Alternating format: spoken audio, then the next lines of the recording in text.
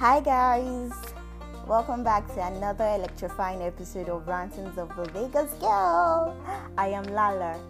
I remember going on a trip with a group of people and a particular gender asked if my name was Lala or Lala. And I'm like, fam, is your name Toby or Toby? I mean, since we want to pretend we don't know how to pronounce simple names anymore, come on. So guys, I was going to do something different for today, but I had a talk with a friend of mine and we were conversing about the first time we had a call and what our reactions were. Actually, what led to my friend and I having this discussion was because a couple of guys sometimes last week, I'm not going to insult them because we've all been there at some point, so these guys got wasted and decided to crash right in front of my house. Apparently, they were a group of friends, and so they had two of their cars parked right in front of our gate. It was so obvious that they were wasted because this was at 3 a.m. and their music was on the highest. It was so ridiculous. It practically felt like Qlux was right in front of me, but I couldn't go because it seemed illegal. They utterly woke the entire neighborhood and had people screaming and cussing at them at that time of the day. You could tell these guys were drunk because the security guys of the estate had obviously been notified and were already at the scene, but they couldn't do shit because the guys were gone. They are thrown up all over and were snoring like Christmas cows that were about to be slaughtered.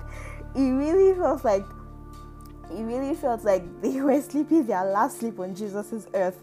Not even one person was up and okay.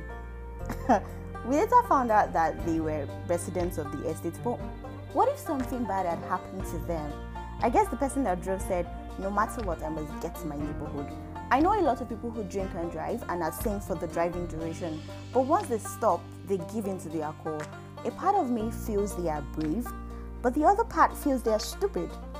But hey, whom am I to judge? So that's why I'm here to talk about my very first outrageous experience with alcohol, because it was the only time in my life that I was that wasted and I did not know what was happening around me at all. I believe I was about 16 or 17 years old and it was at home. My mom had just gotten back from a party and as usual, I helped her unpack. So I saw this beautiful, glorious, divine drink and hid it for myself. I was done unpacking. I bid my mom good night because I didn't want any disturbance at all. And then I went into my room. This was around 10 p.m. I brought the bottle out, smiled at it, took a gulp. It felt like love at first sip. I kept sipping. I kept going because it was that sweet. It was luscious. It was actually sweeter than my boyfriend's white beard. Fam, you see that drink called Night Train? Oh, please stay away from it. Nah, just don't go near it at all. I kept going. I didn't stop. And that's how you know somebody that has never tasted alcohol in their life. Maybe when you are drinking or eating, you take pauses. But no, greedy people like us will keep going until there's nothing left anymore. It's indeed true that when you fall in love, you do get butterflies in your stomach. I did get mine that day, but they wouldn't just stay down.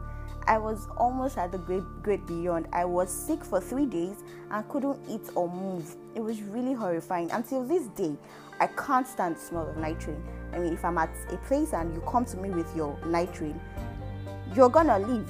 You just have to leave. I get so nauseous every time. It was a crazy experience, and I know some of us have had it worse. A friend of mine that took bullets for the first time in Abuja, she kept shouting, oh my God, I can see the lights. Oh my God, I can see the lights. I am like she Travis Green. Then she starts crying and reciting Psalm 23, and I could not stop myself from laughing. Till this day, I taunted her with that statement of hers.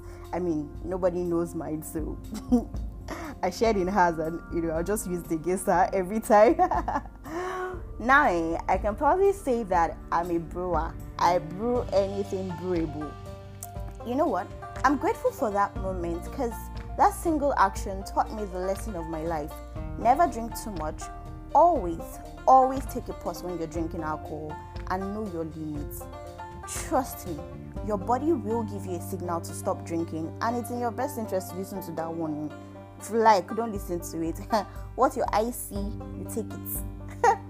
So guys, wait What are synonyms for so, guys? Because I feel like we have bastardized the words.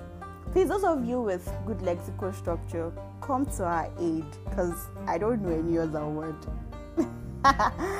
So guys, that's it on today's episode, and as usual, please stay safe while having fun and don't get too drunk. Peace out. See you next week.